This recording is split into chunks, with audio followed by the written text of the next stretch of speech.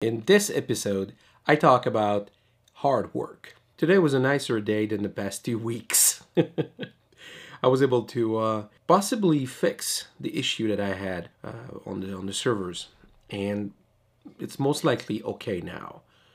So hopefully it is, but yeah, so far it looks good. So that's encouraging. It took a lot of time, and I was not alone on this journey to learn and to educate and to understand what was going on.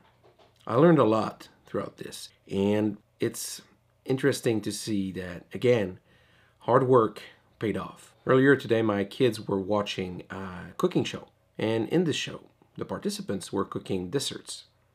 Desserts. How do you desserts? Yeah, I think that's it. Well, something you eat normally after a meal. Not necessarily before, but yeah, there's no established rule for that. But yeah, that's normally the order. So they were doing that, and they were watching the last episode of the series. And throughout all the season for that, there was one participant that was not necessarily the best at the presentation, but was very good with taste.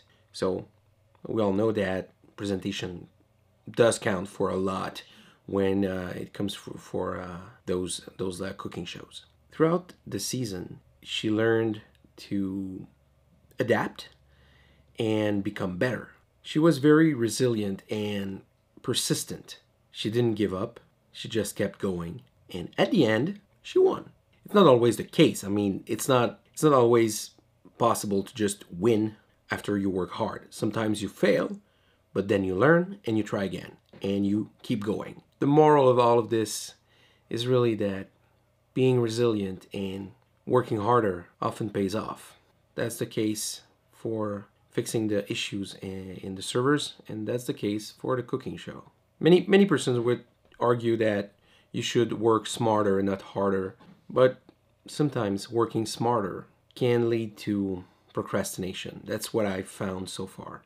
That I try to be clever about something, and I end up wasting way too much time just trying to think it up and plan it. So sometimes it's best to just work harder. What do you think? Do you agree? Do you disagree? Leave a comment below. Let's talk it out. So that's it for me today. Till tomorrow. Ciao.